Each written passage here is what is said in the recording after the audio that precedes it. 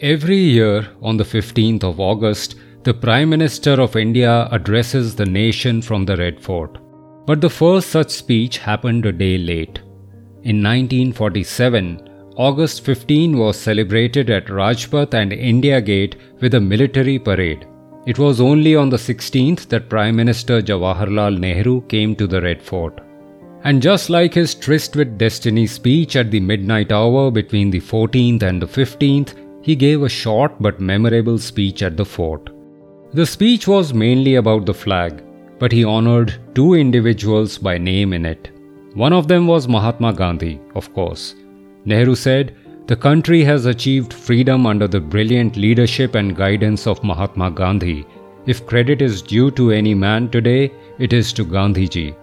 But he devoted more words to Subhas Chandra Bose. This is very interesting because Bose and Gandhi strongly disagreed on some points, and Nehru was considered closest to Gandhi.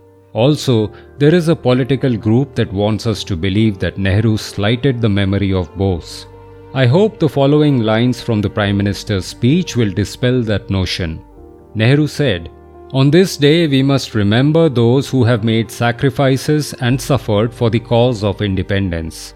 It is needless for me to name all of them, but I cannot help mentioning Subhas Chandra Bose, who left this country and formed the Indian National Army abroad and fought bravely for the freedom of the country. He hoisted this flag in foreign countries, and when the day came for hoisting it on the Red Fort, he was not to see his dream fulfilled. This should have been the day of his return, but alas, he is no longer in this world." Such a touching tribute. Would Nehru have spoken so movingly about a man he disliked? And if he disliked Bose, why would he have honored him in his first public address at the fort? His speech was rich with symbolism. His opening words were, "We have gathered here on a historic occasion at this ancient fort to win back what was ours." It was the first time in the Red Fort's 300-year-long history that the flag of India had been unfurled there, and as Nehru reminded the people, "We had taken a pledge that we shall lay down our lives for the honor and dignity of this flag and would never allow it to be lowered, whatever might be the consequences. That pledge has been fulfilled."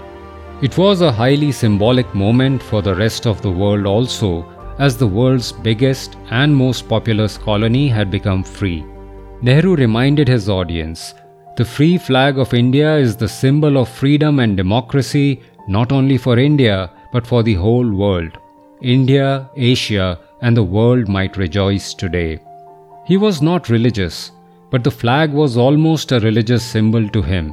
He said, "All who owe allegiance to the flag will enjoy equal rights of citizenship, irrespective of caste or creed. But those who create mischief or trouble are our enemies." And Subhas Chandra Bose would have agreed wholeheartedly with him on that point.